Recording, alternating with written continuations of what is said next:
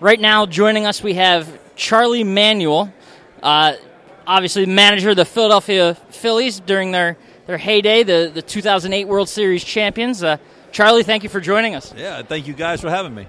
So, I guess start off, Charlie. So you're back, obviously, with the club now. Tell us a little bit about, just what your time in Philly has meant, and now capped off with this honor of being inducted into the Philly Sports Hall of Fame. Yeah, first of all, I want to say this is quite an honor, and I'm overwhelmed with it. I think it's outstanding, and and I'll definitely I'll represent the Hall of Fame with everything I got, because I love Philadelphia. And I was here for 9 years as a manager, and my wife and I, we got to really love the city. But not only that, we love going to Citizens Bank Park. We loved everything about it, and it'll always be part of me. I love coming up here. I still work for the Phillies, of course, and I like a time when we can come up here and spend some time. And if I wanted to get treated real great and don't even know how to act sometime, I come to Philadelphia. There it is. Charlie, I'm thinking back to the 2008 series. Now, I was lucky enough to be, I'm going to say, both halves of that game. One of the strangest scenarios in the history of sports. What was it like as the manager of the team in that interim? What was it, 2 days in between the games? Is that what it was? It was 2 days in between. Right. I really got upset. I got upset when we didn't get to hit in the bottom half of our inning, right. And that really upset me. But then, when we go 2 days, we have a layoff. I was concerned about that, and I was concerned about how we were going to come out and react, and also, and pick up pick up at that spot in the game. And I knew it was going to be a short game. And I was definitely for 2 days there. It wasn't like I don't think I was panicking, but I definitely was thinking about it the whole time. It's like go home and come back. Yeah. It was the weirdest thing ever. I was hoarse. Go home. What's the preparation like going into a 2.5 inning stretch? how obviously it's got to be different than going into a normal game. So what sort of how did you handle going into that kind of a situation? Well, basically, we wanted to make sure that we wanted to keep, because we were behind in the game. I really wanted to key in on getting an offense started quick, and that's why I hit Jeff Jenkins leading off the inning. And I think people sometimes I guarantee you that most of them didn't figure Jeff Jenkins would be leading off the inning, and so it worked for us. But we were looking for some runs, and then once we got some runs, I knew I was going to defense in left field with Pat. And hopefully, we were going to have our strongest pitchers on the hill, and I think our bullpen was definitely well rested and lined up. So we were ready and we prepared. With just the biggest thing about the preparation part, you never know how that your players are going to react. When they first come out and and get going. Sometime in the games, you see the first few innings are kind of slow, and But we came right out, and Jenkins. First of all, Jenkins' double is what really united us. If you stop and think about it, that really got the blood flowing and got everything going for us. So crowd huge. too. Yeah. Any concern? Thinking now to the World Series game last night, you saw the rain delay. Any flashbacks there? Seeing the tarp come on late in the game, seeing the chances of Game 7 getting split in two. Yeah, well, I was thinking at the time, I thought maybe, I felt like the rain delay was, I felt like the rain delay actually might have been in Cleveland's favor. But then again, it was just how you never know how the game's going to go, and that's why you play the game. That's why it's a human nature game, a human element, human nature play, and everything about it.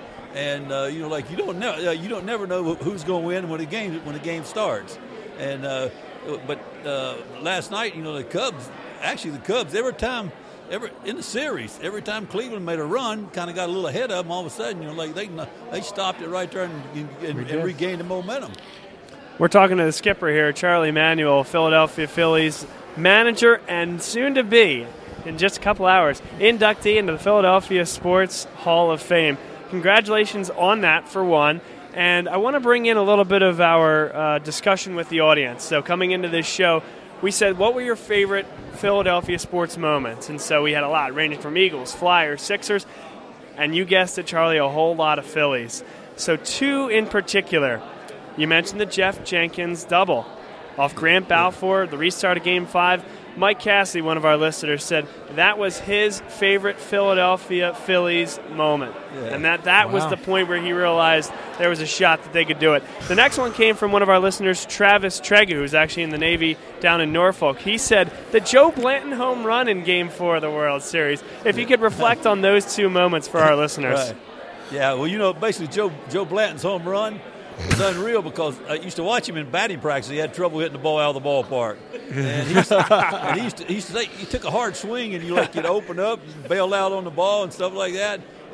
But the home run he hit, if you go back and look at it, boy, he had to show a quick bat, good balance at the plate, and he hit right straight through the ball, hit it a long ways too. It wasn't, it wasn't a cheap home run. No, it was not. And another favorite from a personality perspective, Chase Utley, everything he did on the field, the grit, the guy that didn't make the headlines in the media but made the headlines on the field, specifically throwing Jason Bartlett out at home in the World Series. Actually, that goes to show you how some guys are heads up in the game and they thinking ahead. And actually, the throw to the plate, the field's a little wet, and that ball could have bounced and gone either to the left or the right. But he when it bounced, it came straight to the catcher, and everything happened so quick. And Utley responded well to it. Utley looked for he made sure the play was going to be tough at first. He recognized that, and then he also recognized I better be heads up because the guy might be trying to score on a play.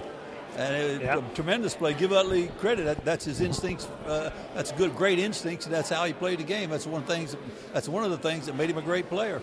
That was Nate Cranack, one of our listeners, that said that was his favorite. And finally, Tyler Freeman says, just in general, the Philadelphia Phillies winning in 2008 was the greatest moment in Philadelphia sports history. When you see people under the age of 30 that have that opinion, that is the thing that they grasp hold of. How does that resound with you as the manager? Let me tell you something. I think my best answer to that would be when I come up here in the summer, and I go to Reading, Lehigh Valley, Lakewood, and when I go watch ball games in the major league ballpark, or even in the minor leagues like Norfolk or Raleigh, North Carolina, or places like that, I wish you could follow me around because sometimes I don't even get to watch the game. And Ed Wade, I think he's going to be here tonight. Last summer I was with him, and him and I were in the stands together. Both of us, of course, we were looking at our teams and things, and he'll vouch for that. I mean, it's incredible how people treat me, and they were big followers. It's hard. I can't believe. I know winning the World Series had a large effect on our city. But then it also had a large effect in the state of Pennsylvania. And a couple of years ago, I got off the plane in Las Vegas. You might not believe this. I went to the Wynn Hotel. It seemed like every bellman, everybody there knew who I was, and they don't know me if I hadn't been a Philly.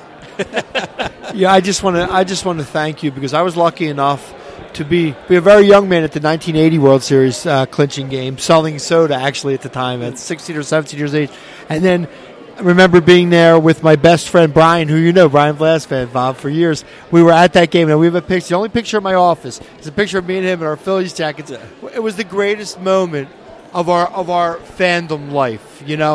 And I want to thank you for that because that's something that no one could ever take away from any of us. I think you've heard me say it. In all the years I was in baseball, and I've been on winning teams before. I've been in the World Series. I've been on teams that won the World Series in Japan.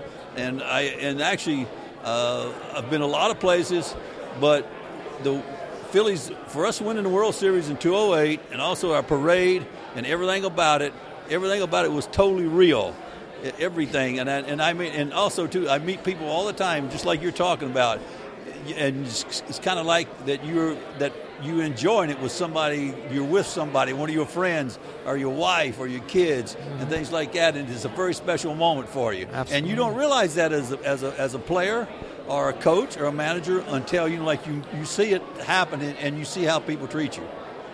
Well, I got to tell you, there's few moments I can think of that sports moments in Philadelphia that brought me to tears. One, now Bob and I are both, I think I could safely say under the age of 30, Bob.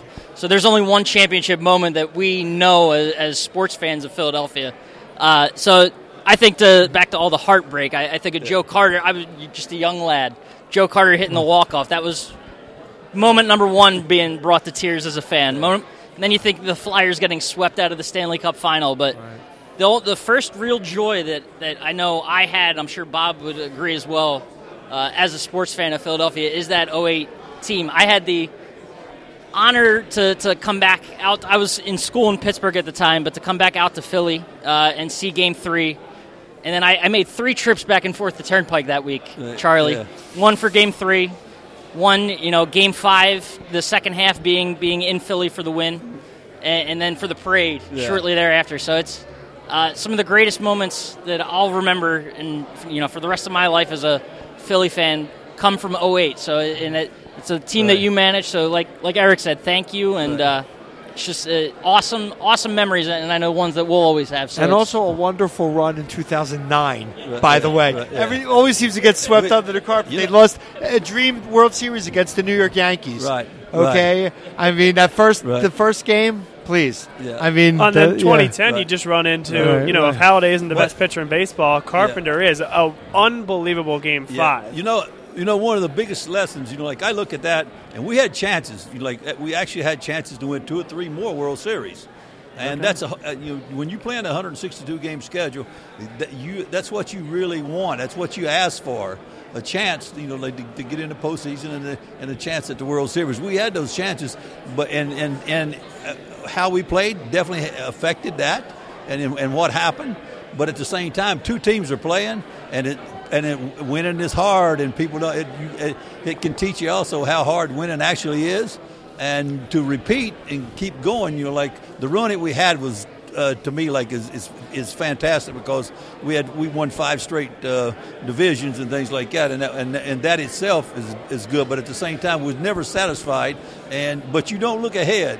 And I think some of the times, that layoff you have when you're like in the first round of a playoff or something, and you go through about 4 or 5 days in a row where you don't play, that's a downtime, and that can be that can hurt you, because it's a lot of things still going on that's not really helping your team as far as their training thought process and things like that, and everything about it. I want to tell you something. It's a grind, and you got to stick with it, and you got to stay focused as much as you possibly can. And good teams have a lot of luck too. And I think the Cubs I'll tell you the same thing. Charlie, I guess I got to say, last night, this past series was I'm assuming your heart must have been with the Tribe in some way there. And I was thinking about you.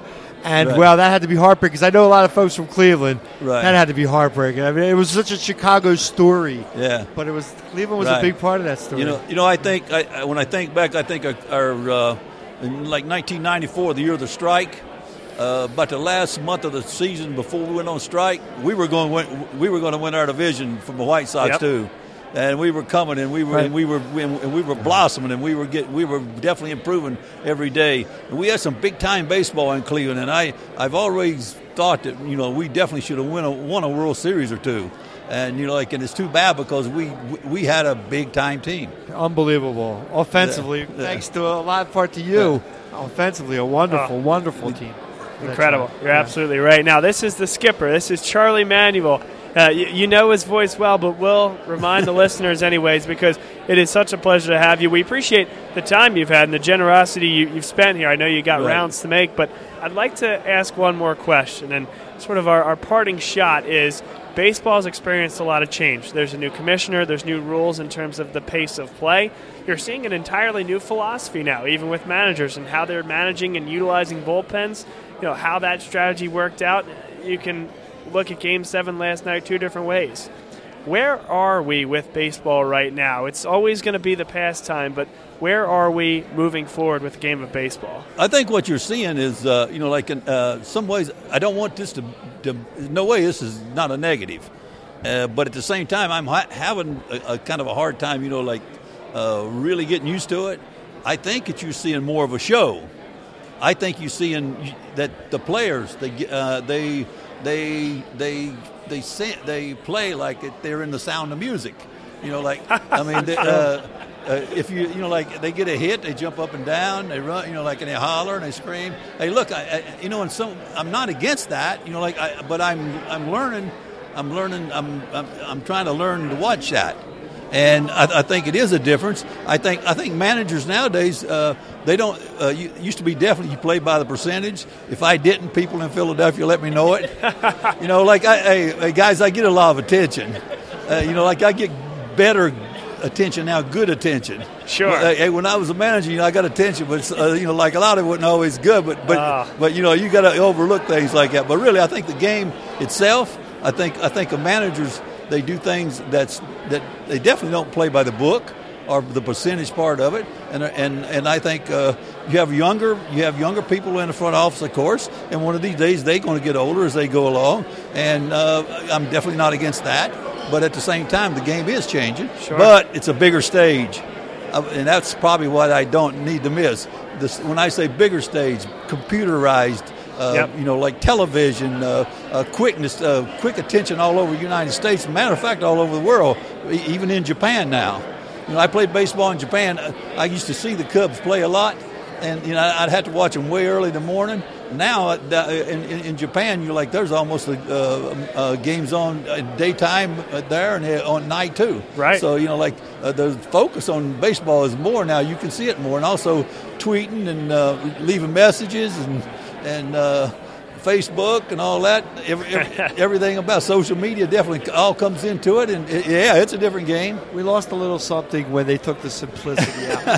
like the part of listening to the radio. I was a little kid under my covers of transistor radio, listening to Harry Callis or Richie Ashburn, and guys like that, talk about what was going on. Now everything's so computerized and everything is so tweet, Facebook, and in your face, like the political election, same thing. Yeah, what's amazing is you sit there and Harry Callison for 9 innings, he could hold your attention. No doubt. He had your attention. I think that's what made him such a great announcer, his voice and the fact that he could hold your attention for 9 innings. And nowadays, see, we have 3 or 4 analysts on the radio and TV and things like that. We have a whole booth full of people that's going to voice their opinion, and the whole game's changed. Yeah, you got analysts analyzing the analysts. Right, it's ridiculous. Exactly. You're right. In fact, one last question on that note: the difference between managing in Cleveland and Philadelphia. What was that like? And all that said, some of the challenges and the benefits that come along with managing in Philadelphia, what's it mean now to be honored in the highest of honors here in Philadelphia, the Sports Hall of Fame? I think I'd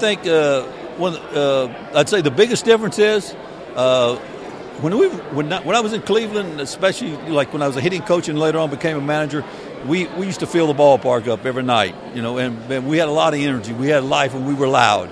But I think in Philadelphia, but also too, I think when in Cleveland, if the media or someone's going to if they're going to be negative toward the players or the manager or the coaches or something like that, I think it's kind of like a modern, and it's something that you kind of work into. In Philly, they just come right out and get you. They just come out and voice their opinion and whatever. And also too, I would say it's our fans. I think we have the greatest fans in the world, and I mean that.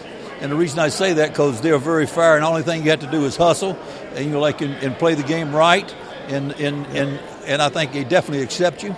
And you can struggle, and if you play right, and when all you got to do is just go good for a couple of days and everything's forgotten.